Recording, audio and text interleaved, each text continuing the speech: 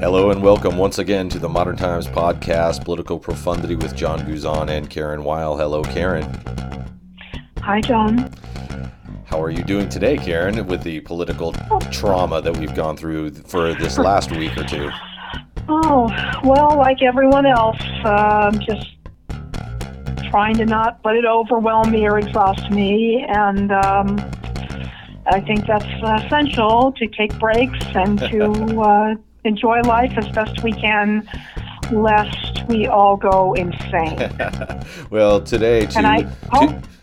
I'm sorry. No, I hope you're well too. Thank you, Karen, very much. You. And to hope to, we kind of hope that political profundity cures your maybe political insanity by making sense of it all. And today our rundown is talking about our national shame, which happens to be what's going on along the border. We're going to be talking about the Democratic debates, which happened this week. There was 2 of them with 10 each. And then we're going to jump over back to Washington, D.C. and the fact that Robert Mueller has been announced that he's going to be appearing in a public session of the Intelligence and Judiciary Committees in July. And across the world, Trump and world leaders are at the G20. And then we're going to dive back into Arizona and talk about the new press secretary in the White House, Stephanie Grisham, who has ties to Arizona. Talk about her a little bit about how she got to the White House and what she did in the Grand Canyon State before then. And then lastly, we're going to kind of jump into SCOTUS's big week, which really was 2 rather large decisions, one on gerrymandering and the other on the census question. So Karen, let's jump right into what's gone on the border. We know that there's kids in cages, kids being held, families being separated, but then there also was these issues of spending, and they weren't spending on the right things. And then we end up with a bill this week that comes out of Congress. It seems like it didn't really make anybody happy, but at the same time, it might have called the White House and the GOP's bluff on spending. How are you seeing it? What were your initial thoughts? What are you thinking now? Well, for the background on this, which you nicely explained, but just, of course, this was a $4.6 billion aid package, among other things, to tackle this horrendous, shameful migrant crisis happening at our border. The House Democrats wanted a stricter bill with more protections for these migrant children. The Senate, and I have to say, the Democrats in the Senate kind of cut them down on that. Pelosi and her caucus and Democratic voters thought, okay, well, it's either this or nothing right now. Our goal is to help these kids, even if politically the optics don't look good for them, or us, I should say, not the poor kids. Right. Pelosi was quoted saying, the children come first at the end of the day. We have to make sure the resources needed to protect the children are available. This is, not the best timing for her, given the, just mounting in pressure on her to really take a stronger stand on getting impeachment hearings underway. That's another matter to discuss. Trump's going to sign it, and basically the Democrats reversed after this showdown on rival congressional plans. We see the sausage making, and that's not always a bad thing in how a bill is crafted. I think the New York Times describes it as a striking defeat for Pelosi. I think that's kind of the both sides mainstream media, lazy narrative. I'm not sure it's fair to say that. I clearly suspect that her goal was to make sure these children were getting something to help them. But again, it was too much to manage dealing with rounding up Senate Democrats to, offer up a better fight against what Republicans wanted. Right. There's also another element of this, and again, not excusing all of Pelosi's decisions on this, but as we know, hindsight is 20/20. I don't think the New York Times description in this case is fair at all. But she also spoke with Mike Pence, the vice president, before the vote. Now, purportedly and this is where I think Pelosi, frankly, does look bad. That she gave her assurances regarding child migrants. I'm sorry, everyone. No. We're all suffering from the allergies, at least here in the West, aren't we? Yeah, they're killing me. But including the prompt reporting of deaths in custody. Gosh, John, that sure is reassuring, isn't it? Let's delay on that. You know, that Pelosi would take anything that comes from this horrendously corrupt White House. And, you know, one of its biggest enablers, that being the spineless vice president, that doesn't speak well of her right now either. Well, you know, I agree, but you know, it does seem like it's some of these you know, political talking points, and I think that, you know, the hard and fast on this story has to be that there wasn't going to be spending, and it seemed like the GOP wanted to pull Democrats into a trap here by saying, well, you have to do certain things, and you know, I mean, for you know, when you're in those roles, I think you have to sometimes, and I think that's what Pelosi did here, was say, well, we got to take the bad with the good here, because what's most important is maybe that there's some change and that we're trying to do something. We're even willing to take things that we don't want because we just think that these kids got to be taken care of, and let's fight this battle on another day, because what's most important is that actually there's some spending there, because they're now blaming us for why they're not spending money there when we all know that that's not the truth, that there's money to be found. And early on in the discussion, they were trying to make the case like you can find you know, hundreds of millions of dollars to try to move in order to build your wall, but you're not finding an extra dollar in order to fund these centers and support for these kids. And that's really the game that the GOP was playing. And you know, and for the Democrats' credit, it seems like they just said, okay, stand back and you'll whiff on this one and we'll get you another time, because what's most important is just taking care of them. They can't be pawns in this argument. And if they didn't just agree at this point, the Republicans would have made them pawns, and by consequence, the Democrats would have as well. You know, and I really see it as the GOP wanted these families and these children to be pawns in their political game. And what the Democrats basically did, at least leadership, because some that just want to fight didn't care, and because they just see the fight, and you know, it just doesn't become people. I think looking back on it in hindsight, most of the folks in the Democratic caucus are going to see this as we did the right thing. Oh, I agree with you on that. And look, in the long run, this is going to be looked at as a good, well, I don't know if we really want to call it good, but a solid bill that was helping kids. Yeah.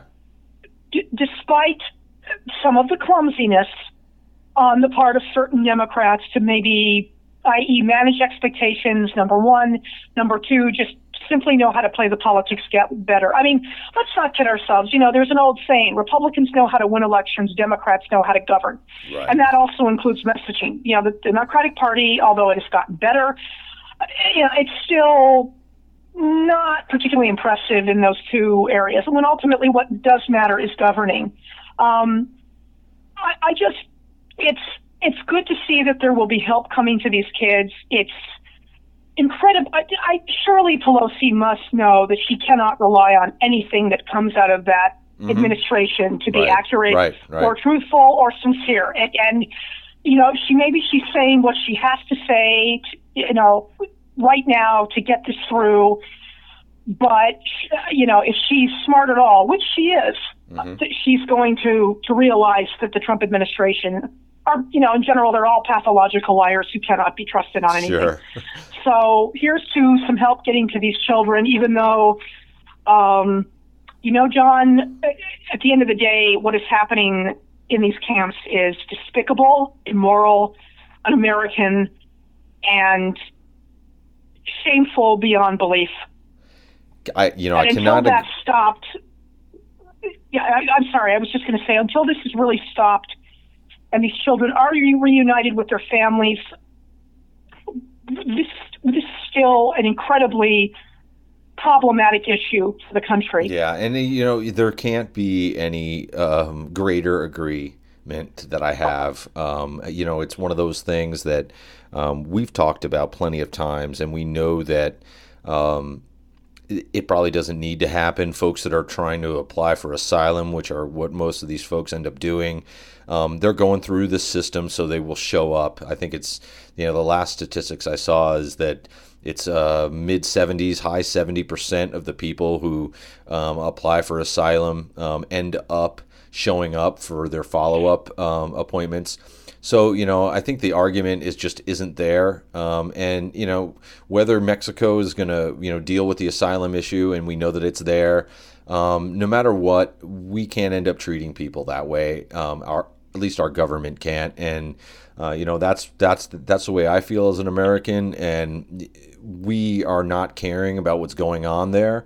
So, it will be more along our borders the more that we don't do something about where they're coming from. And we've talked about this on this podcast plenty of times.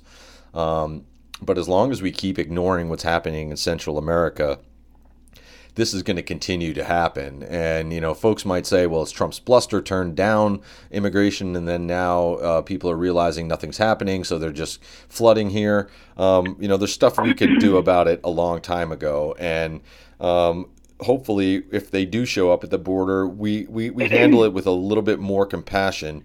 After all, we are the richest country in the world. We should be able to figure a way to deal with this besides kind of being a little xenophobic and just saying we just don't want anybody here. And again, it is another sad time in our current political situation, our current historical pivot point, which I kind of feel like we're at. And the more and more that Trump is here, you kind of feel like this is going to be a pivot point for our country. And really, as I've always said, my optimism always says the pivot will be to things better, not to things worse, at least in the long term. So, I agree with you. Is as much as we can do is what we should be doing. We should be doing as much as we can to help this whole situation, whether it's in Central America or at our borders. Right. Look, whatever you hear, of course, all kinds of conspiracy theories about why many people are coming up here to the border, which I say take that, and then some with a grain of salt. Even if some people, you've heard the claim, well, we don't even know if these kids belong to these particular people, if they're their parents. Okay, even if that's the case, these are still children who have done nothing wrong, and they do not deserve this. And I find it highly ironic, John, and very hypocritical that the same people who are so concerned about the unborn don't seem to give a damn about what's happening to these kids. They're not pro-life at all. And frankly, we all know why Trump is doing this. This is to keep his base in line because of the racism. I'm sorry to put it that way. The last Republican president we had, as flawed as he was, George W. Bush, would never do anything like this. And one more thing I want to say on this. When you hear somebody say, well, the Bush and Obama administrations did the same thing. No, they didn't. No, they didn't. They did not snatch kids away from their parents. Yes, sometimes if it was a minor child who came to the border illegally, that was another matter. And yes, sometimes these children were held against their will for a temporary period until they could be reunited with their families or frankly deported, especially if they'd broken laws or done other things. So, I want to, in order to give background to what you're saying too, is that when most of the separations that happened in the Bush and Obama administrations is when people were going to end up going to jail for felonies that they committed. And so they would have to separate the children. Otherwise, they didn't consider the actual crossing of the border grounds for separation. And that's the big difference in what they're doing now. It's everybody that comes across, they're saying, well, you're a criminal, you need to be separated from your children. And that's the big difference. It's what criminality is applied to their action. Just crossing the border wasn't criminal enough in order to separate a family. Now it is. And that's really the crime. That's really the horrible situation here. Well, to quote and I forget the author, he's a very smart political writer. I think it's Adam Sewer. I'm probably not pronouncing his last name correctly. I'm sorry. With we'll the Atlantic, who basically well, I would advise everybody to look it up. But basically, the headline was something to this effect: "The cruelty is the point," and that's why the Trump administration is doing this. All I can say is, if people are concerned about this and how these kids are being treated, they need to be contacting their congressional reps and demanding that this stop. And I realize there are limits to that, but every bit of public pressure matters now. And we have to understand that if they, or at least I think the GOP, the Trumpites, the Trumpkins, whatever you want to call them, the idea is deterrence will deter. Verbal deterrence will stop it. Actual throwing people into centers will deter them. Building a wall will deter them. All this is going on. They hear about it before they ever get there too. They don't live in a bubble where they're not hearing what's going on. But regardless, leaving the situations that they're in is better. And putting up with these migrant centers is still better than staying where they are. And when that's the situation, then you really have to wonder, what is the world doing? What is the United States doing as being the real policymaker for North America and South America, for the Americas period? What are we doing ignoring that fact that you can threaten, you can separate, you can build a wall, but people still want to come here because it is so horrible where they're at because there's death squads. You don't have a choice. I think they think, well, hell, it's going to be a 50-50 chance whether I ever make it to the United States, but there's probably a 70% chance that I'm not going to make it to 50 years old if I stay here, or I have no choice and I'm going to be sick and or dead. And those are the choices that you have to make in those situations. And where are we worrying about that? And that's constantly what I go back to, because people aren't immigrating because they're leaving paradise. And it's not just a better paradise here. People want to stay with their families. They want to stay with their culture and history. I mean, they might have had, everybody's got grandparents and things that have done in other areas. People don't leave those unless there's real valid reasons to do so. Well, correct. I mean, the only other thing I have to say on this, just extraordinarily disgusting and tragic situation right now, and it comes from Joy Reid, who's a far savvier than I can ever be on national affairs. Don't sell yourself short, Karen. Well, thank you. She's the MSNBC anchor. Had a tweet from the other day. I know, Twitter. This is where it comes from, but still, this one haunted me. Because it was an article from the Daily Beast about how migrant children with PTSD and depression are being confined to a maximum security center in California. Another wrinkle in this terrible situation. Reid writes, "We are the monster we used to help other countries stand up to." Oh yeah. Let's we could probably talk about this all day, but let's move on to our next topic, because hopefully, or maybe one of these other folks will be in the executive branch, and they might have a ability to change this stuff. There was 20 candidates that debated over 2 days. It definitely seemed like there was more fireworks on day 2, and maybe some of the bigger names, although you had Elizabeth Warren on day 1. But the Kamala Harris, Joe Biden, really that's who ended up coming out of that second debate, I think. What did you feel about the whole thing? Because I was kind of torn a little bit. I had been, kind of saying that I thought that Harris had a good chance. I don't know. It seems like that was a real political move on her part. Some of those things are coming out in a different light. Joe Biden did look very old, but at the same time, some of those old ideas of politics might be good to look back on.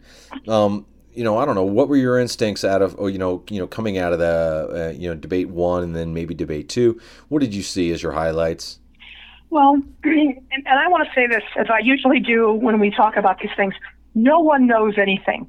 None of us have any idea. And no offense to what you're saying, because you make some very keen observations about that debate, especially with Senator Kamala Harris and, of course, the former Vice President Biden. But, it's a long way. First of all, still a long way to the Democratic Convention next year. Oh, yeah. And it's, even though everybody's got to brace themselves for what, unfortunately, God help us all, is going to be a terrible election, mainly because of Donald Trump. Thanks again for nothing, Biff. Thanks for the memories. We don't know who's really going to emerge here as the front runner. I remember back in 2004, late 2003, early 2004, everybody thought Howard Dean's going to win the Democratic nomination. Well, he didn't, and we don't need to go into reasons why. Well, right, there were other factors. John Kerry, decent man, won the nomination. Terrible candidate. We all know how that turned out. Mm-hmm.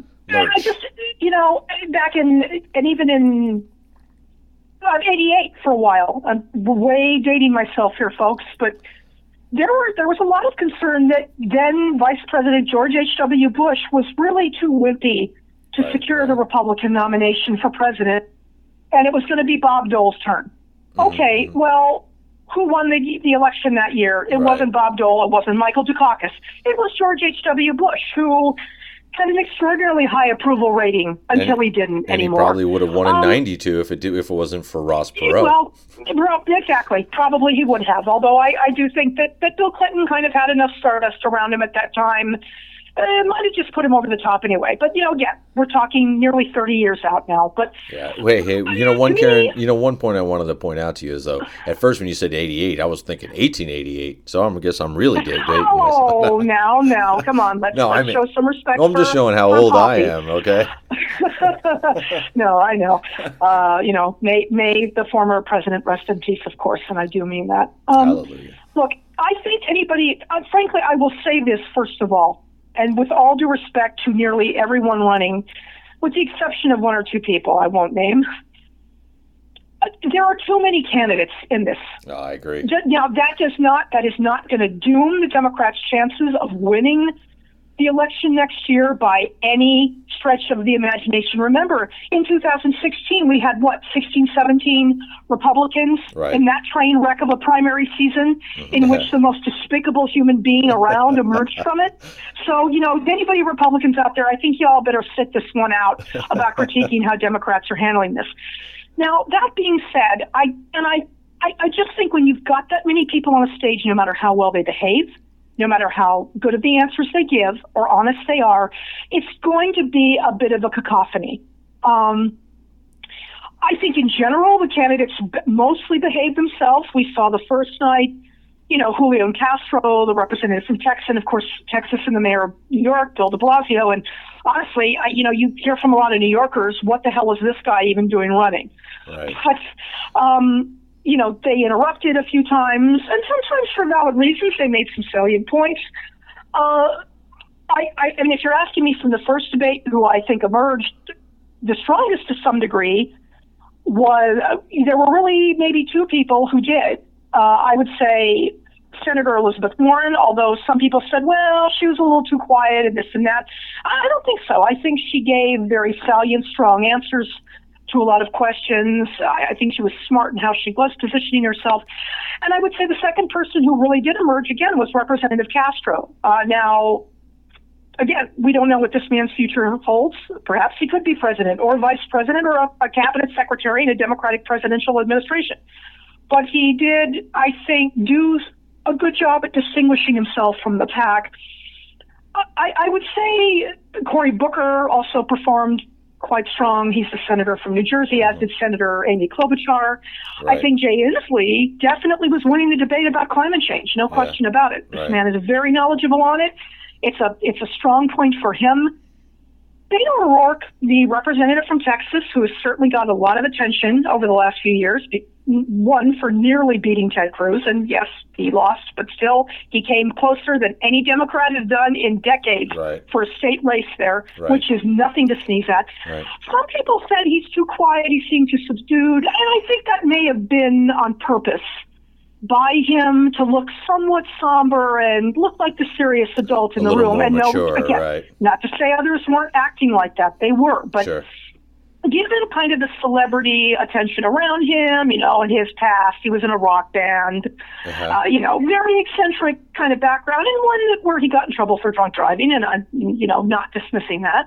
Although, last time I checked, he's not really getting busted for driving drunk these days. So, people can change. I would say those were the ones who made a positive impact. I think, frankly, John Delaney of Maryland, no. Tim Ryan, I would like to tell him, calling everybody but people in your states in the Midwest elitist not a good idea for winning over voters elsewhere in the country. Maybe you want to dial that down. Tulsi Gabbard, although I will say, and I am no fan of hers, she did make some very good points about the military. And she's a veteran. She's walked the walk and talked the talk. As did, now, I'm sorry, we're leaving out Pete Buttigieg, Mayor Pete, who was in that first debate. He had a rough week. He did. I'm sorry, I'm right. He was in the first debate, correct? He wasn't, or was he in the second? There are so many people. Yeah, he was in the first one. He was in the first one.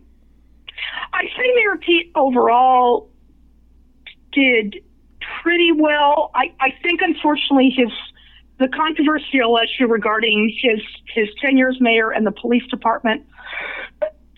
I'm really sorry for the coughing, everyone. I think he's going to have to work on that. He was in the second one. And so those are my takes from the first night of this. See, and there I just want to jump in and say I was wrong about Buttigieg. He was actually in the second debate. But then again, like you mentioned, no, it's my fault here. I was all sure that it was the first one. And again, and I think that kind of plays out to the, a little bit of the, as you mentioned, the overwhelming feeling of trying to keep all this together. But what I really got out of this is that the front runners are still the front runners. I don't think anybody's really made enough and really kind of jumped up enough. There doesn't seem to be any magic yet.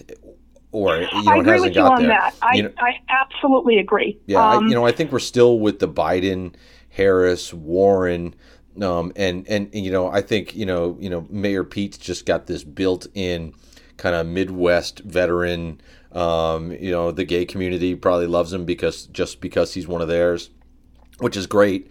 But you need more than that, and I think he might be ready. And, I think there's some of these things we had talked about, I think, in our last podcast about how early on it's just to kind of getting your name out there. It might be that you'll come back in 10 years, 12 years, and especially for these young folks, like I think Mayor Pete's got a really great future politically ahead of him if he wants it. At some point he might just get tired of this crap. But if he wants it, it's there for him. And I think early on it's going to be there for him. Even Tulsi Gabbard, I think she's got, that, multi-decade future in front of them, which you can play that. But I think, the real players in 2020 are going to be those names that we already know. It's either going to be Biden, Harris, Warren, Booker. I really think that that's where it is, and there might be somebody else that comes out of it, but those are the ones with enough. And when we talked about on our last podcast too, I still see it as political idol. That's the kind of political atmosphere we live in now. The environment is definitely like a reality show. And the reason why Trump was even able to get the Republican nomination is because there were so many candidates out there last, in 2016 that he sailed along with that 15% for the first several months. I don't think that'll play out here. And if it does, it's going to really go to Biden being able to survive until that period of time where people have a choice between him and a few others. And when they start dropping out, it's going to be quick and fast. And we're going to get from 20 to 5 at some point within 2 weeks, 3 weeks. It's all going to happen at once. They're all going to drop faster than Shaquille O'Neal slamming a basketball. But it's going to come fast. Good sports analogy. Well, I'm not disagreeing with what you're saying. I think, again, it is simply too early to really know who's going to emerge here and who's going to be on that stage next year at the Democratic Convention. I believe they're in South Carolina, and I might be getting that wrong. Sorry again, everybody, if I am. I think after the second debate, which, of course, the elephant in the room is the former vice president. I will say I just don't think that Joe Biden had the best night. Obviously, he completely botched the answers on busing. He's got to do better. That's all there is to it. There's just a lot of sort of pushback that's emerging against him. I'm not saying it's all his fault. Look, the man did a good job as vice president in general. He is a decent person who means well. He is not a piece of trash like Donald Trump is, but he also has a history. And with that history comes questionable votes. some very stupid things that he's said over the years. And he's going to have to find a way to come to terms with that and better explain it to the American people. I would say the star of the night, and you're hearing me use this word, doesn't mean she's going to get the nomination next year, but without question, the star of Thursday night was Senator Harris. She, you watch this woman talk, and you have no doubt if she were in a debate with Donald Trump, she'd kick his fat rear end even worse than Hillary Clinton did. And that's telling you something. This woman is she's incredibly dynamic. Sharp. Oh yeah, she's dynamic. She's sharp. I mean, we know that those issues are going to be there, and I don't know if we've seen that. I think the Trump campaign also knows how vulnerable they would be to a candidate like Kamala Harris, and she's now got considerable. Yeah, Don Jr. had a tweet during the debate saying, "Oh, she's not really American black. She's half Indian and half Jamaican American." There's some corners saying they're going to try to start a new birther type controversy. But what Kamala Harris is to me, what she is to me as a human being, a very smart human being, a very tough yet I think caring and sensitive person. Generally, I mean, I don't know her personally, but as somebody I think that can feel that. I mean, I just feel like she's got the it factor this time, and if there's anybody that I like to see, at least right now, my early money's on her. Just to jump back with the Joe Biden thing, I really have to say that I think it was, for as much as I think that Biden, his time has passed, and I think that he had to come back now, because if he didn't, he should have run in 2016. He shouldn't have taken the bait that Hillary threw out Agreed. there. They all should have just gone out there and done their thing. And I know he was going through some personal stuff, and it was kind of hard for him at the time, and a lot of the other elements were there. But, because of those things happened, he had to run in 2020 in order to make whoever comes out of this really be supported by everybody, and for everybody to have their back, and no games like last time with what happened with Bernie and Hillary and the whole Green Party. And that's a whole different, discussion on what happened with the Russian disinformation to keep people from voting for Democrats. However, I just don't see him making that connection. But what I do have to say is that some of that stuff about busing or what's been going on, and it starts to go back to the same thing that we start hearing, where people are digging through people's past. Kate Smith, God Bless America, is no longer being played things. And I think we have to take these things in the eras that they were in. I don't necessarily like God Bless America. I don't think it should be played at every baseball game. I just think it's kind of silly. We're there to watch baseball, not be patriotic, but for a lot of different reasons. But I still can appreciate that for what it is. It's the same discussion on Bill Cosby. Are his comedy bits still funny because now you found out that he was a date raper? And it's just the way I see it. But I can separate art, and I can separate politics or the past and those bubbles that people lived in at different parts of, just like I can listen to Lenny Bruce and still laugh. I can listen to George Carlin bits from the 60s, even though it's not really topical. It has its place. And I think the same thing with Biden. I really think he was being tarred for something that, when you need a bill to pass, you have to get anybody to get them to pass them. I do think his stand on it not be federal busing, I think, is wrong. And it was wrong then, and it's wrong now. Not to say, well, it's got to be the city council, because what if your city council is run by a bunch of racists? You need the federal government to come in. The same thing would have happened in Alabama. I mean, everybody knows, or those who know what happened with George Wallace, and that they needed the federal government to come in to integrate these schools. They weren't going to do it locally. And, whether that's a mistake or not, he needs to own up to it. But some of the other things, I think, to really kind of tie him in, that's at least a philosophical debate that he had at a certain period of time. But to judge on the other part, and everything gets lumped in together. And in our soundbite world, where people don't really look at it, they can't even separate that. So I think for a lot of folks, it's really been pulled away, and that some folks now just think that Biden's a racist, and he's got to fight against that. And that whole part of it is the horrible part of our political system. And the last little point before I turn the floor back over to you is, we have to move beyond some of these kind of, takedowns. And that was the one thing that I thought that, Harris played right into it. I think that, later she tried to backtrack and say, I really respect Biden for what he's done. I like him.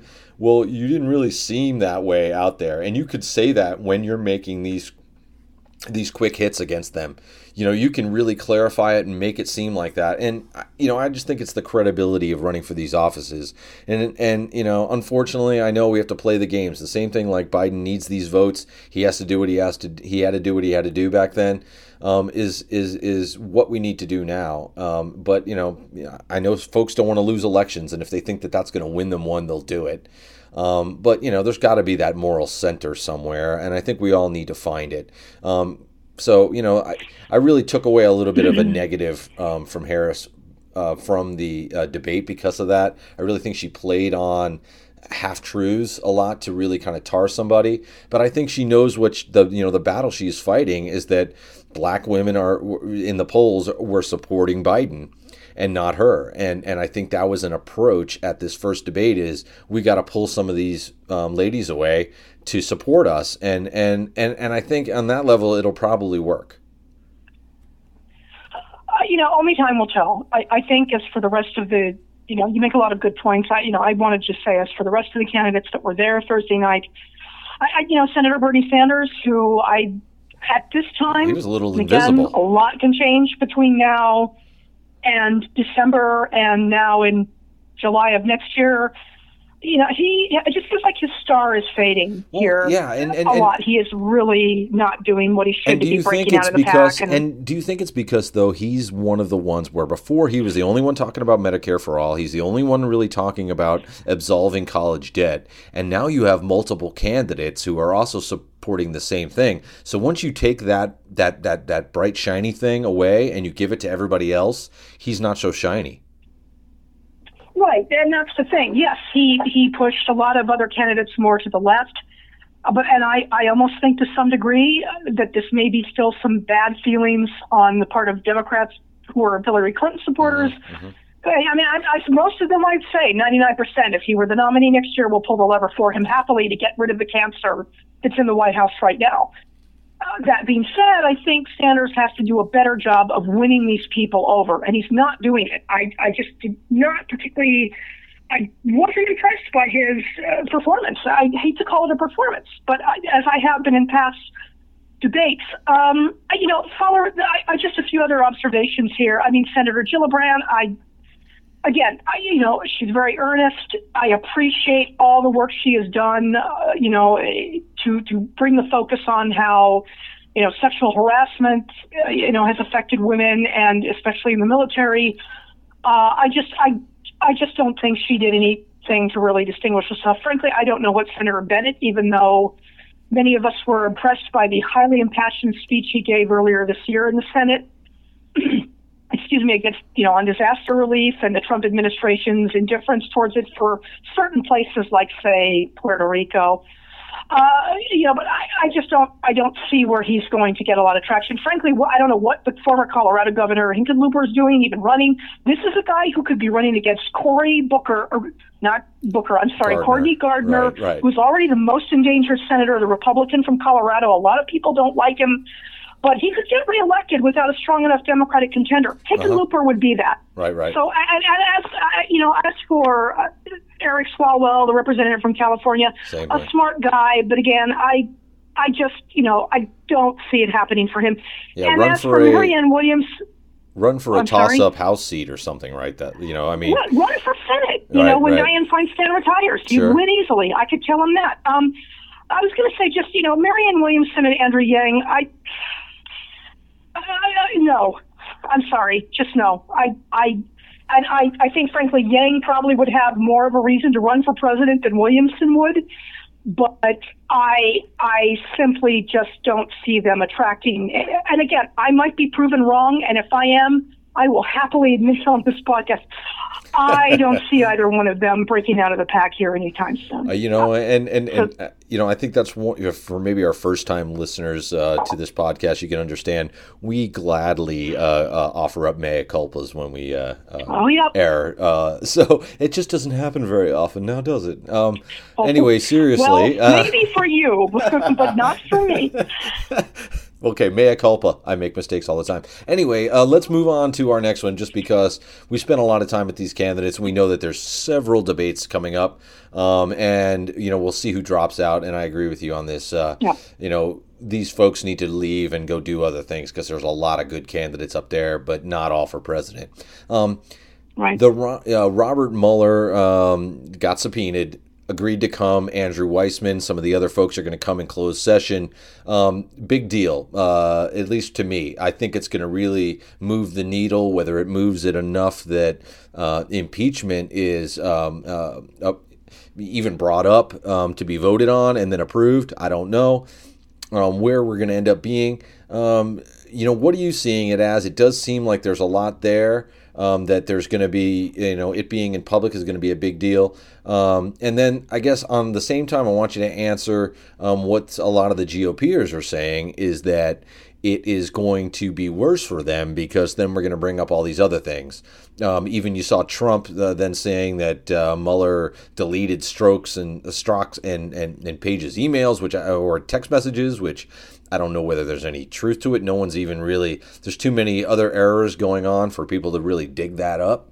But a lot going on there. How are you seeing it? And do you really see that there's going to be any GOP win here? I mean, they're playing it off that they're going to win already. And maybe that's just trying to be a self-fulfilling prophecy to their base. But how do you see this playing out? Well, okay. First and foremost, take a deep breath. To claim that somehow this is going to, absolve their dear leader of any wrongdoing, that is beyond delusional. Well, I don't know if they're saying that it's going to absolve them. I think they're saying that we're going to attack you so much that no one will pay attention. Again, John, the point of them doing that is because they think it's going to absolve Trump. Yeah. That's what I'm saying. And they're wrong. Good point. They're fucking wrong. Excuse my French. Oh, Karen. Look, sorry, guys. We'll beep that out. One quick observation I have, first of all, for starters, is that you notice when the Democrats subpoenaed Mueller, he didn't fight it. He didn't get any lawyers. He didn't make a fuss about it. He consented to testify. He respected the rule of law and the demands of policy norms and what is best for this country.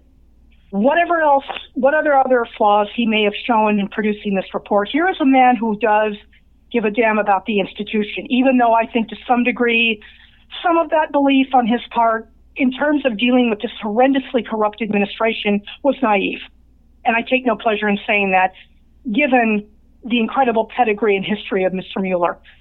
I think anybody expecting any grand fireworks that they're going to, dun, dun, dun, here's the smoking gun and Trump's the traitor we all thought he was, that's not going to be there. What this does ultimately is that it puts it out on TV before a large audience. And many people who have not been paying attention, they're going to start paying attention. I'm not saying they're all going to turn around and say, yeah, Trump's terrible, I want him impeached. But it definitely gets people thinking, do we really want this guy for another 4 years? Do we really even want him for another year in office? Don't we want him held accountable? Don't we want hearings to start? And if by some chance Trump's name's fully cleared by that, okay.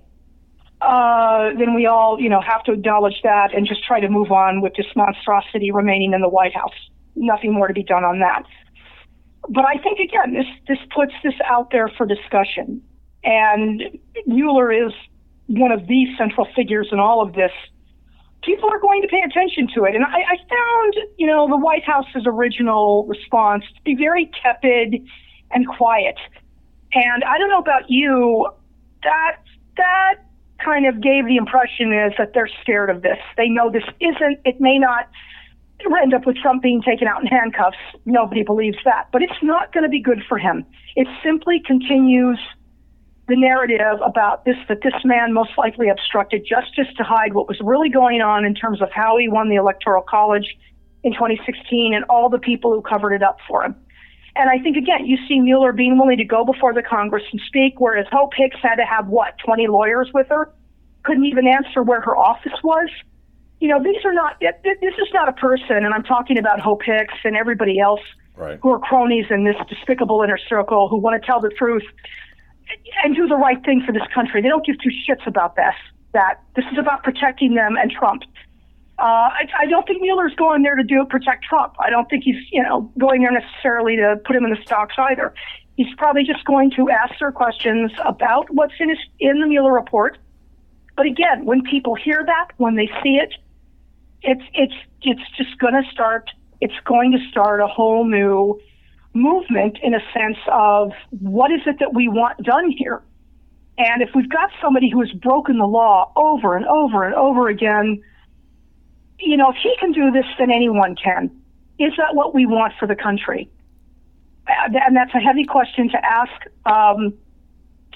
So I don't expect it to, again, it's not going to be where Donald Trump just suddenly admits he's terrible and quits.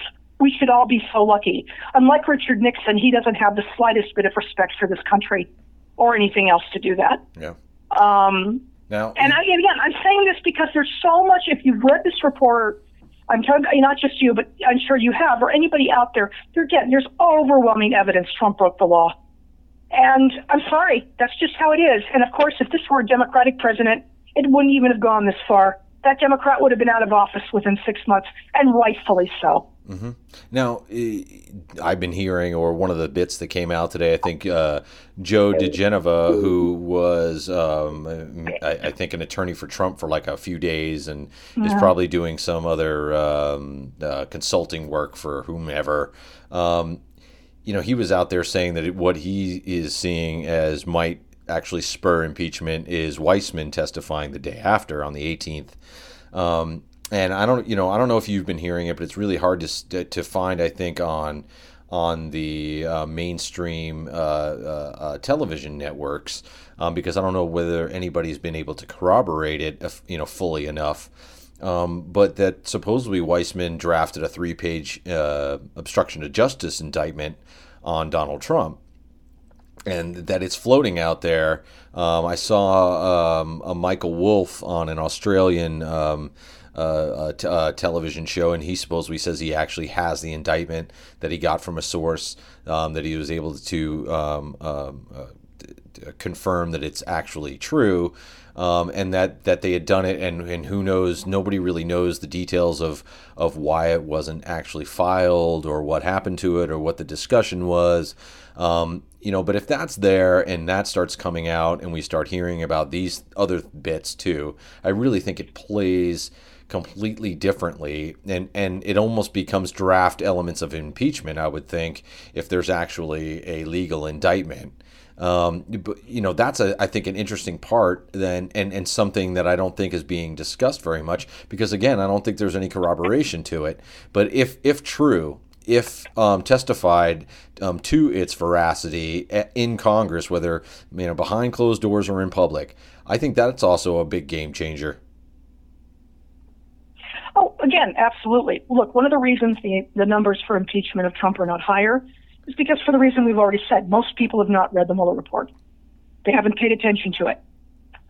Back when Iran-Contra first broke, a lot of people were not informed on that. And then the televised hearings began in the summer of '87. Yeah. And granted, the chances of Ronald Reagan having been impeached and convicted and removed for that were slim to none. And he ended up staying in the presidency, but in the long run, it damaged his legacy. Yeah, strongly it did. And this is just. I just was going to say, I think Republicans expecting that this is really going to benefit Trump, they're wrong. They're flat out wrong. You just created a string for me between Don Jr. and Ronald Reagan, and the same reason that Reagan wasn't impeached was because they just figured he was too incompetent to actually keep up with it. Because that's really was the whole defense. I didn't know anything about it. They did it on their own. And that's kind of why Donald Trump Jr. can't be charged with collusion. Mueller says he's just too stupid, or he just didn't know enough. Yeah, I mean, Don Jr. is just a soulless egomaniac, just like his dad, and that if any other person would be been profoundly insulted by that. You're too stupid to even indict. But that's the caliber of people they are. Yeah, and I guess dating Kimberly Guilfoyle, if that's not evidence enough. But again, what does that tell you about Gavin Newsom? So, I just look. Anything could happen with this. I've already explained where I think this is going to land. In the long run, it's not going to be good for Trump. Joseph diGenova is a hack, and frankly, his opinion counts for nothing. So, we'll have to watch and listen, and I think a lot of people are going to be doing that on the 17th. They're going to be watching and listening and following, via Twitter or on live stream or what have you, and that's all for the good. The more people who truly know what's going on here with this, the better. Yes, and before we quickly move on to the next topic, the one thing I was pointing out with diGenova is that I think that he's right, that the information is that maybe folks in Congress and the Judiciary and Intelligence committees are really going to jump on is going to be that closed door testimony from the rest of Mueller's team. I really do think that Mueller will stick to the four corners. Out there, he might jump between here and there. Just having him talk about these things are going to be good, but maybe having Weissman talk about the actual indictment that they drafted, any other information that's there, like we have talked about on this podcast before, that the pressure was put on Manafort and Stone in order to flip on whoever in the campaign was really colluding, and they took jail over that. I think all those other little bits are really going to play out, and that actually might be the bigger day for impeachment within the Congress, not in public opinion. I think public opinion, you're right, is the Mueller testifying day. But as far as getting enough of these Congress people to move it forward, that'll be day 2 with the staff. And who knows, though, exactly how it's going to play out. But like you said, we're all going to have our popcorn. Instead of the summer of Ollie North, we might have the summer of Robert Mueller and Andrew Weissman. Who knows? Well, again, just the other thing I'll say, to the Trump people, you really thought this thing was going to go away in 2017? You really thought so? Wow. Yeah. Okay, let's, the spin room was open for the Republicans for sure. I mean, that's what they wanted, but who knows if they're going to get it. Speaking of that, Trump at the G20. Okay, so what do we have? Potential DMZ meeting with Trump and Kim. We had Trump laughing off a Russian election meddling with Putin. We've had maybe that China and the United States are going to get back to the economic discussion table. But again, kind of a dud, kind of a flat line from the Trump administration. Nothing seems to be accomplished except he feels like he's hobnobbing with world leaders, and good for him. He could talk about it on the golf course, but what is he doing for the American people? How are you feeling about this G20? I mean, he's, 11 months from him saying, I don't know why it would be Russia. And here we got him laughing it off. That, to me, was the worst part. I guess the roadshow of horrors, the biggest scare show was him laughing it off with Putin. Well, it was also him basically claiming, he was so upset about Jamal Khashoggi's murder. Oh, yes, of course, we know he couldn't care less about that. And then ducking questions about, then claiming that, MBS, Mohammed bin Salman, had nothing to do with it. Right. When there have been numerous reports from intelligence agencies saying otherwise. Of course, because Trump is this just horrible egomaniac who has to make everything about him. I think some other interesting things that happened, his making a fool out of himself as usual, was, and of course the fact that Putin made, some really despicable remarks about how liberalism is dying. And, I'm sorry, I don't think most people care what Vladimir Putin's opinion is on Western democracy. And their discussion about journalists as well wasn't very nice. Yeah, exactly. And the brutal things that have been happening to journalists in Russia since he's been leader of the country for 20 very long, miserable years. I will say it was interesting. Other than Trump, all the G20 leaders were in line with Emmanuel Macron of France about needing to do more about the climate crisis. There was also a commitment to stop adding plastic waste pollution to the world's oceans by 2050. That's still too long, but better than nothing. I just don't look again.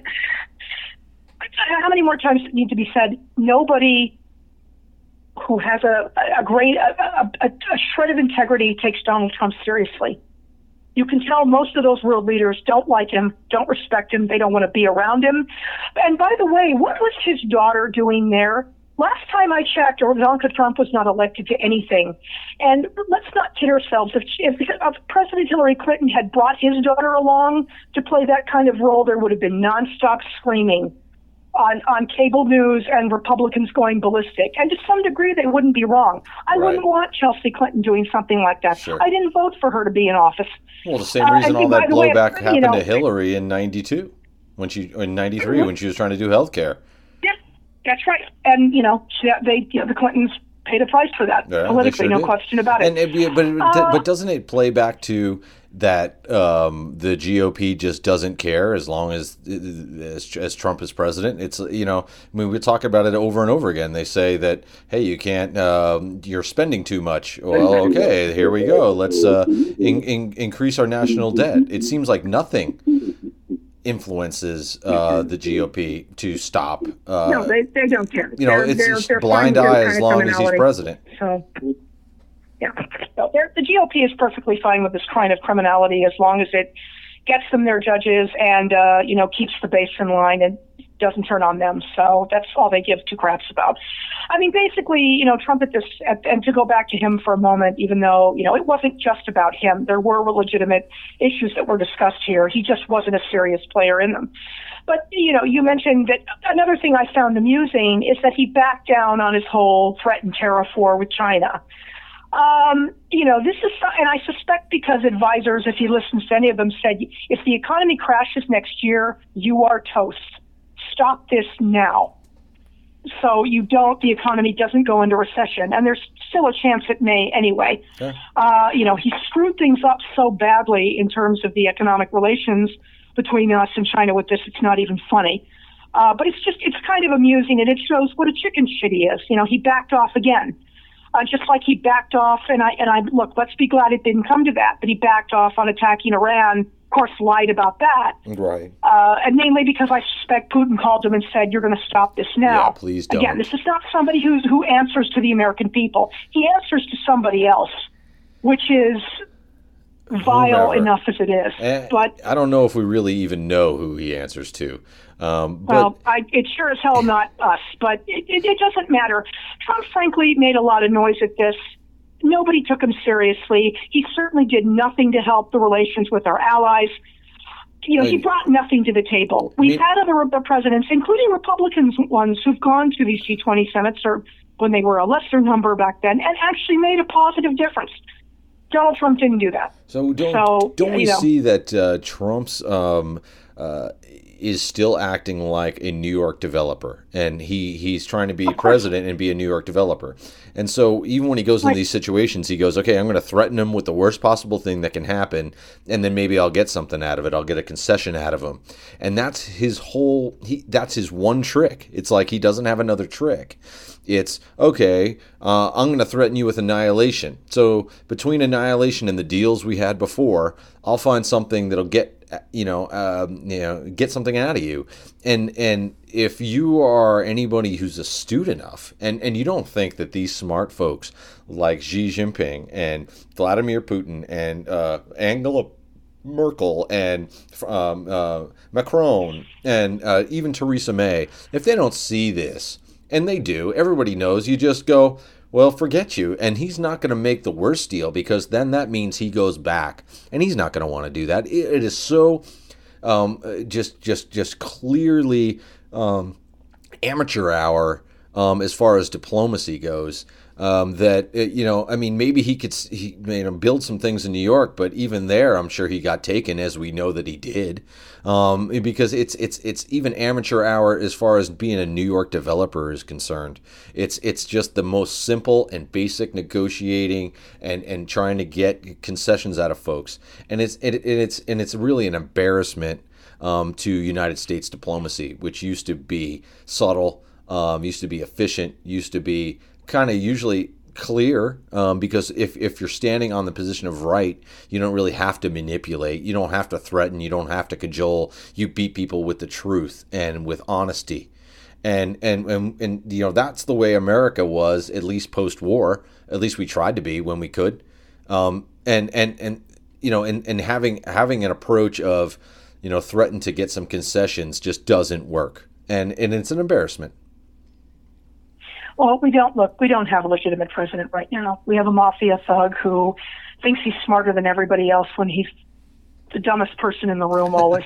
And this is just what it's going to remain, unfortunately, unless Trump is somehow removed from office between now and the next G20 summit and other foreign summits, where he's going to go and again defile those, forums and just make a fool out of the country and, about himself too. Yeah, that's just how it is. This is reality. So, again, I think unfortunately the United States standing in the world because of this man has been greatly diminished.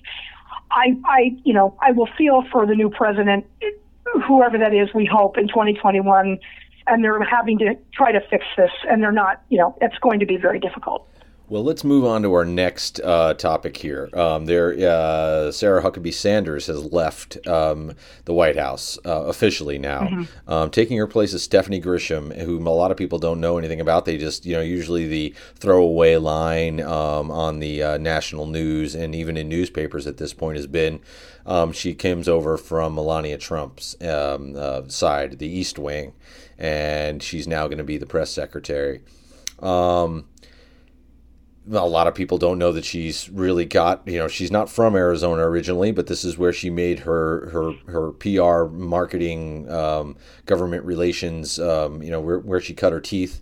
Tom Horn, the House of Representatives, State House of Representatives, Tom Horn was Secretary of State at the time. She ended up instituting background checks to keep people out. Looks like a lot of retribution against journalists. Really, 2 DUIs, really a kind of a sordid history here. And somebody's really willing to take that, the stick to the media. And for anybody who thinks that, it's the end of an era, it looks like it's the, you went from Mussolini to Hitler here. I hate to compare anybody there, but, maybe I misspoke. Maybe I should have a better one. But, we're talking about the aliens from Venus to the aliens from Mars. Maybe that works better. But, it's a situation where, it looks like they're cut from the same cloth, and maybe even more so. You've had somebody who's really tried to ban journalists from, covering a governmental body in the past, whether it's on the state level or not. And it doesn't seem like that's going to change. And, it's just interesting to see, how this whole thing is played out. And if you read, there's a great article that we'll put up with this podcast that the Arizona Republic, or AZ Central, did, kind of outlining her past. And while she's running for Trump's campaign, she's missing her court dates for her DUIs and ended up paying fines. She ended up doing a day. It just seems like things were so important. She was moving up the political ladder. She ended up setting up this. We had somebody cover it for Modern Times in 2016. Here in Mesa, Trump was here. It really went off well. It was a hanger thing. And from there, it looks like she got on the plane with Trump. He was so happy with her, and she rarely has ever come back. He kind of picked her up and said, "You did a great job. We're going to do this all over the place." So she's not really from Melania. I mean, she was there for the first couple years, but she really is part of that whole campaign. She's a Trumpite through and through. He obviously has made her career. She's going to be one that's going to defend him and maybe ban journalists or do whatever she needs to do in order to make her client, I guess, which is not the American people, but now the president, look better. Scary. Yeah, I'm not impressed with her record at all. I I would hope that she wouldn't be quite as brazen as Sarah Huckabee Sanders was in terms of lying to both the credible news media and just the American public at large.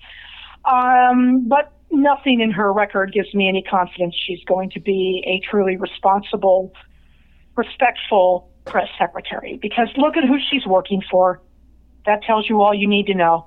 Yeah, and I have a funny feeling that she's not going to be in this job for very long. And she I was might even be wrong on that. But somebody, it seems like, personally, she aligned herself to, Democratic ideals. In 97, I think she voted as a Democrat, is what they're showing. And then she didn't really vote again, And then she got hired by Republicans. And then all of a sudden she switched because they were paying the bills. And, requiring background checks for journalists who are going to cover things, banning news organizations because you don't like the coverage that they're giving you. And that was just for the Arizona Capital Times here, which is small. It's really just the state government. They don't really cover anything else besides what goes on in the executive and legislative branches out here. A really small kind of newspaper. But, necessary part of that fourth estate here. It's a little concerning, and no one's ever done that before. And in the meantime, it's the only reason why I bring up these DUIs. Everyone makes mistakes. Everyone does these certain things. I mean, you can have a half a glass of wine and really get a DUI, especially in Arizona. I mean, the laws are not very open. You better not have anything, and I wouldn't want to speak to that. But when you're somebody who's banning journalists and wanting to do background checks on them, then your background and your criminal background, I think, becomes fair game. And that's the only reason why I would bring it up. Usually I don't, as long as somebody's not a habitual offender, which 2 starts to become habitual. I mean, they were within a couple years of each other. Maybe who knows. But I don't know. But if you start bringing these things up about wanting to find journalist backgrounds, then you have to live with that too. And just they didn't. After she left, that didn't continue. It was obviously something that was here. It was the way that the speaker at the time, who's now in Congress, and speaker of the local House of Representatives here in Arizona, and there was their approach. And it was really the beginning of that whole Trump feeling, and that's really that we're not going to take anything. We're going to fight to death, to tooth and nail, and it really ended up being a sad situation. So I just I guess I really pushed to talk about her on Political Profundity today because I just really think it's being lost, and people might not understand that this is not like Sarah Huckabee Sanders, who came out of nowhere to do this. Stephanie Grisham has a past, and she's made it clear that she'll dance on that line of really hard line, pseudo fascism, with really kind of throwing. And if you don't like, the journalists covering you, they will bury you or just deny your ability to cover. And those things just are un-American to me.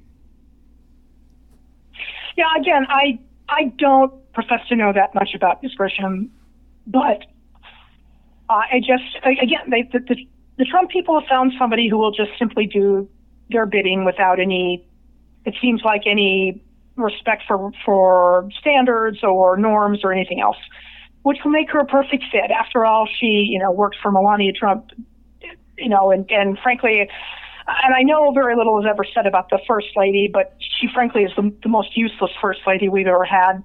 And then again, you just, look at her taste in men. That's another problem. So, and frankly, she seems every bit the soulless grifter that her husband is. So the fact that, Grisham was working with her tells you all you need to know.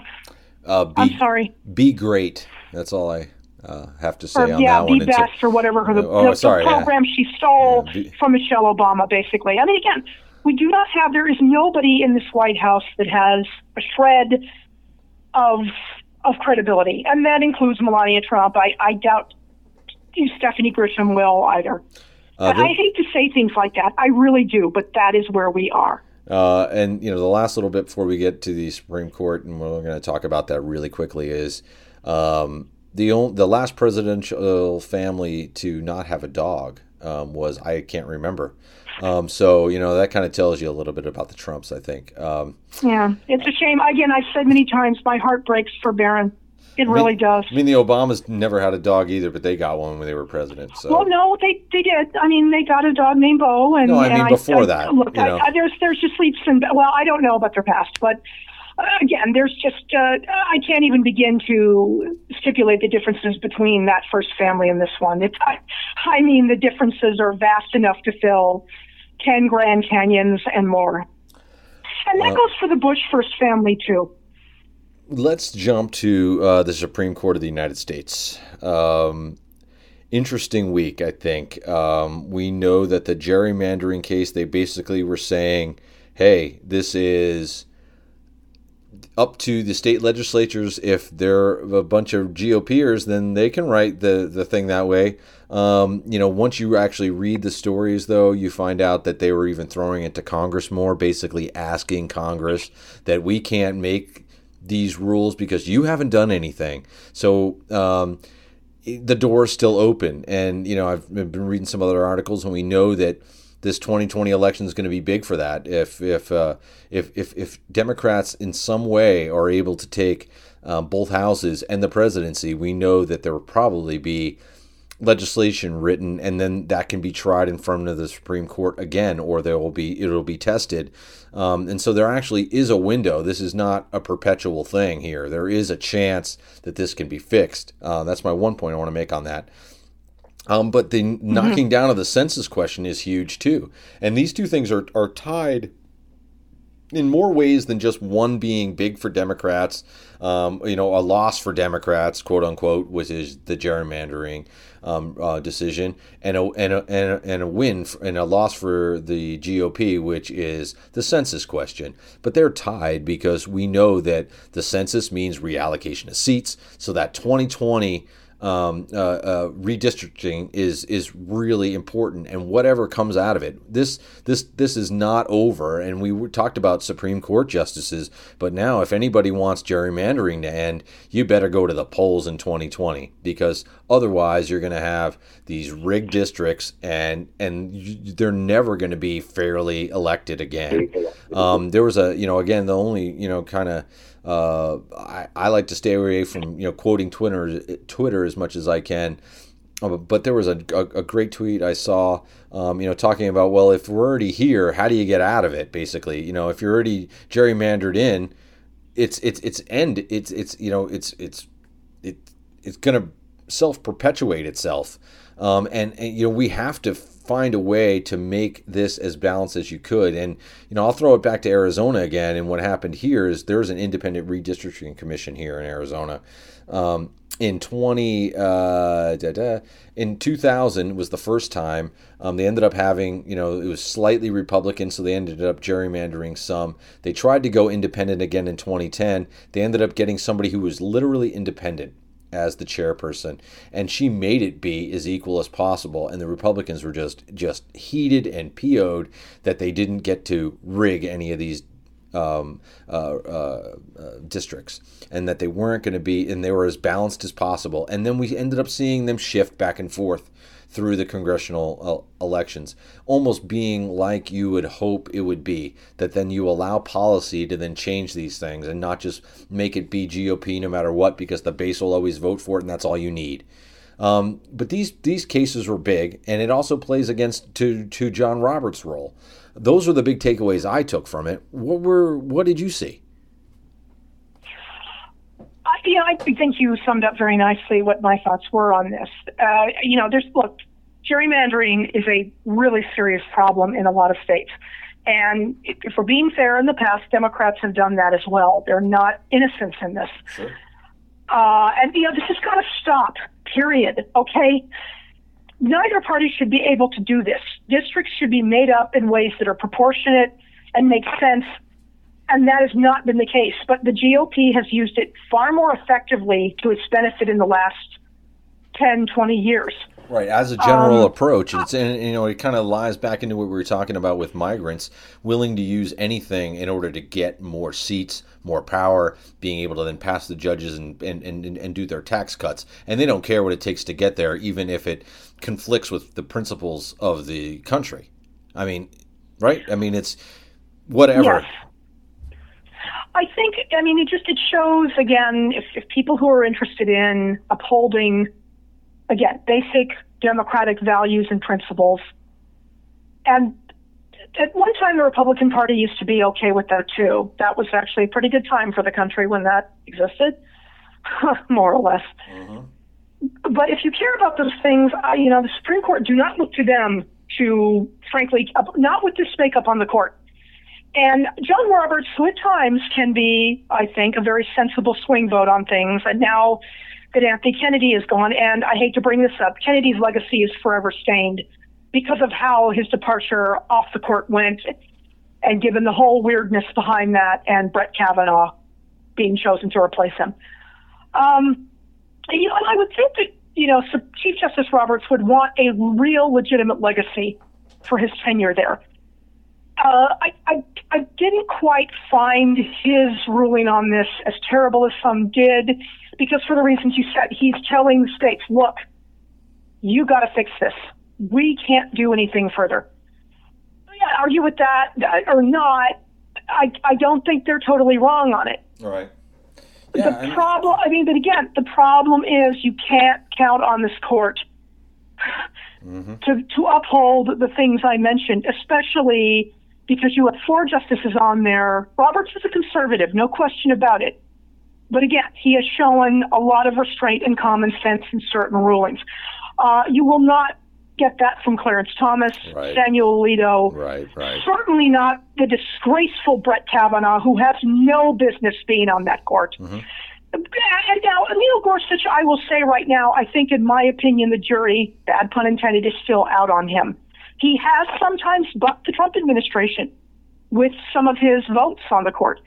And he was one of the ones, I believe, who voted with the majority on the census. Correct me if I'm wrong.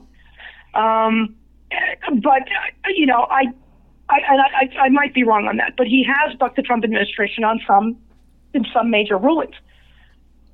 But again, it's just an advice to people who care about having fairer elections. You can't count on the court to save you. And that means voters, like you said, they're going to have to get out in overwhelming numbers next year. Yeah. So frankly, nobody can steal the election. And we know mainly which person would like to do that more than anyone else. I think the census was, in general, a pretty good ruling, although the Trump administration can still cause a lot of havoc with this. They're supposed to start printing these July 1st. Right. So I suspect between now and then you might have a lower court stepping in to even stop them from printing it if they won't take that citizenship question off. Yeah, there was some of the... Yeah, it was some of the, I was shocked to hear that some of the response was, well, we might have to delay the census. And you start saying, like, what? I don't recall the Bush administration doing that, the last census was 2010. Okay, I don't recall the Obama administration doing this, or the Clinton or the George H.W. Bush administration doing anything like this. They respected what the census was about and did not screw with it. And again, I'm sorry to go back to this. I know some of our listeners may be tired of hearing it. Trump is doing this to keep his base in line. And that is all he cares about. Yeah, it does, and it is a crazy question to ask, is because the understanding always was, you don't want to have that question there because then you might make people not answer you or not say the truth, and so that you can't accurately count people, then you can't allocate votes, you can't say where there's, we're supposed to be counting these things specifically. But at the same time, a question on whether you're legal or not, what that question lies to, I don't know, but you have to assume that we're not going to have mass deportations because we know that it doesn't work. Trump even saying that they're going to deport millions of people. I did a story 8 years ago, I think, about how much it would literally cost, which, you're getting up into the hundreds of billions of dollars just to try to deport 10, 12 million people, which is what the number is for illegals, or those who are not here legally. But why even ask the question? Do you see it that there's any justification for wanting to have that as be part of the record? That it at all does more good than it does harm? You're doing this for the reason I already said. This is about keeping that base fired up and angry and ready for next year, because if they do not show up for Trump in the same numbers they did in 2016, he's done. And he knows it. Make no mistake. Again, we've talked about immigration to this country, legal and otherwise. The situation in this country has been for many years an extraordinarily complicated one. And I keep harking back to this because I was talking to somebody the other day. President George W. Bush had a very good program to help try to maybe start solving. It wouldn't fix everything, but solving our illegal immigration problem. His own party throwed it under the bus, which was an incredible mistake on their part, because that would have been, had that passed, a genuinely good thing for Bush's legacy. Yeah. And all due credit to him and the Republicans for making it happen at that time. Right.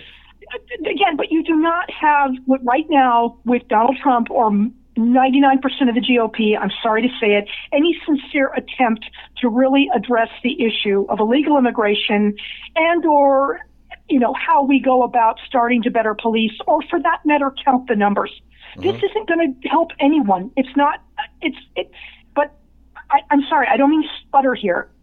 But again, we know why they're doing it. Let's just hope that question is not on the census, because it's going to be a destructive thing. And by the way, I'm going to say this, in the long run, it's not going to help the GOP either. Well, let me throw another thing out to you right before we end, because again, this is turning in, I think, to our record length podcast, which again, time flies when I'm talking to Karen. However, do you think if the Trump administration would try to put this census out still with the question, that's grounds for impeachment, right? When the Supreme Court of the United States has said that you can't? That is the argument I've heard, and I think there is a lot of validity to it. I get nothing this administration does makes even the slightest amount of sense in terms of what is best for our country and all of its citizens, including people who voted for Donald Trump in the long run. So let's be grateful that the Supreme Court had the ruling it did on that. The gerrymandering, not great, but I don't think it's the end of the world either. Yeah, there had to be something done, I do think, with the gerrymandering, and every time that there was something brought to federal courts or up to the Supreme Court, there was so much gray area and there was so much, decisions. You'd be like, how could they approve that? And I think it's because there's nothing that's solid. There's nothing that has a good idea, whether you go to a real independent redistricting or whether the U.S. Congress tackles this and says, this, you have to do it this way, and it has to be done with your most equal balance of voting blocks, whether you're trying to get 50% Democrats, 50% GOP, the best you can. And, obviously it's not going to work everywhere, and you have to work on that. That's what they did here, and Arizona became a competitive state. And that's just the way it needs to be. It just stays healthy. There's discussions to be made, and, we're not a healthy democracy when we have easy win districts, and it's just, folks deciding who wins a primary really decides who wins a seat. And that's the way, especially the GOP would love for it to be. Agreed. And this is, again, a party not too long ago that had very sensible, reasonable policies when it came to immigration, not only from what former President Bush proposed, but Ronald Reagan's decision in 1986 to give people who were undocumented in this country amnesty. It was the right thing to do. And with the xenophobes, though, in the I'm sorry. Well, with the xenophobes the xenophobes in the GOP, isn't it that it seems like politically only a Republican president can actually get this through, because you'll never get GOP votes unless it is a GOP president. Well, right. But the problem is Donald Trump has no credibility whatsoever on anything. He doesn't want to do it. So it will not be him. Perhaps if, maybe in, say, I don't even know who would be another, acceptable Republican standard bearer after this nightmare ends. Justin Amash. And that's a damn shame. It really is. It's, perhaps eventually there will be a Republican president in office who's, a human being, again, unlike Trump, who does have sincere and legitimate intentions to reform our immigration policy. And I wish that person well, whoever it is. Maybe it will be the Democrat who hopefully defeats Obama next year, who can work with the Congress. I mean, Trump, right? Who's actually interested in doing something, right? I just don't know. But for now, unfortunately, as long as we have the person in the White House we do, and a party that's willing to enable him every step of the way, we're just not going to have any sensible immigration reform. I'd be shocked if it happens. Karen, thanks again for the podcast. Thanks again for chatting with me and bringing all this information to everyone else who listens. I can't thank you enough. Well, thank you. I thank all of our listeners. I wish all of them and their families a wonderful Independence Day, and here's to, as we head into summer, here's to a better summer for all of us. Another minor thing it's not minor, but one other thing I want to mention is some people know the 9/11 first responder and advocate Louis Alvarez, who testified so movingly before Congress recently about benefits for first responders in the 9/11 attacks, died. May God bless him, and he will always be remembered for his heroic stance, both during that horrible day in our country and certainly afterwards. Well, let's leave it on that note. We'll talk to you all next time, everybody. Thanks again, Karen. We'll see you again. Thank you, John. Thank you, everyone. Thank you.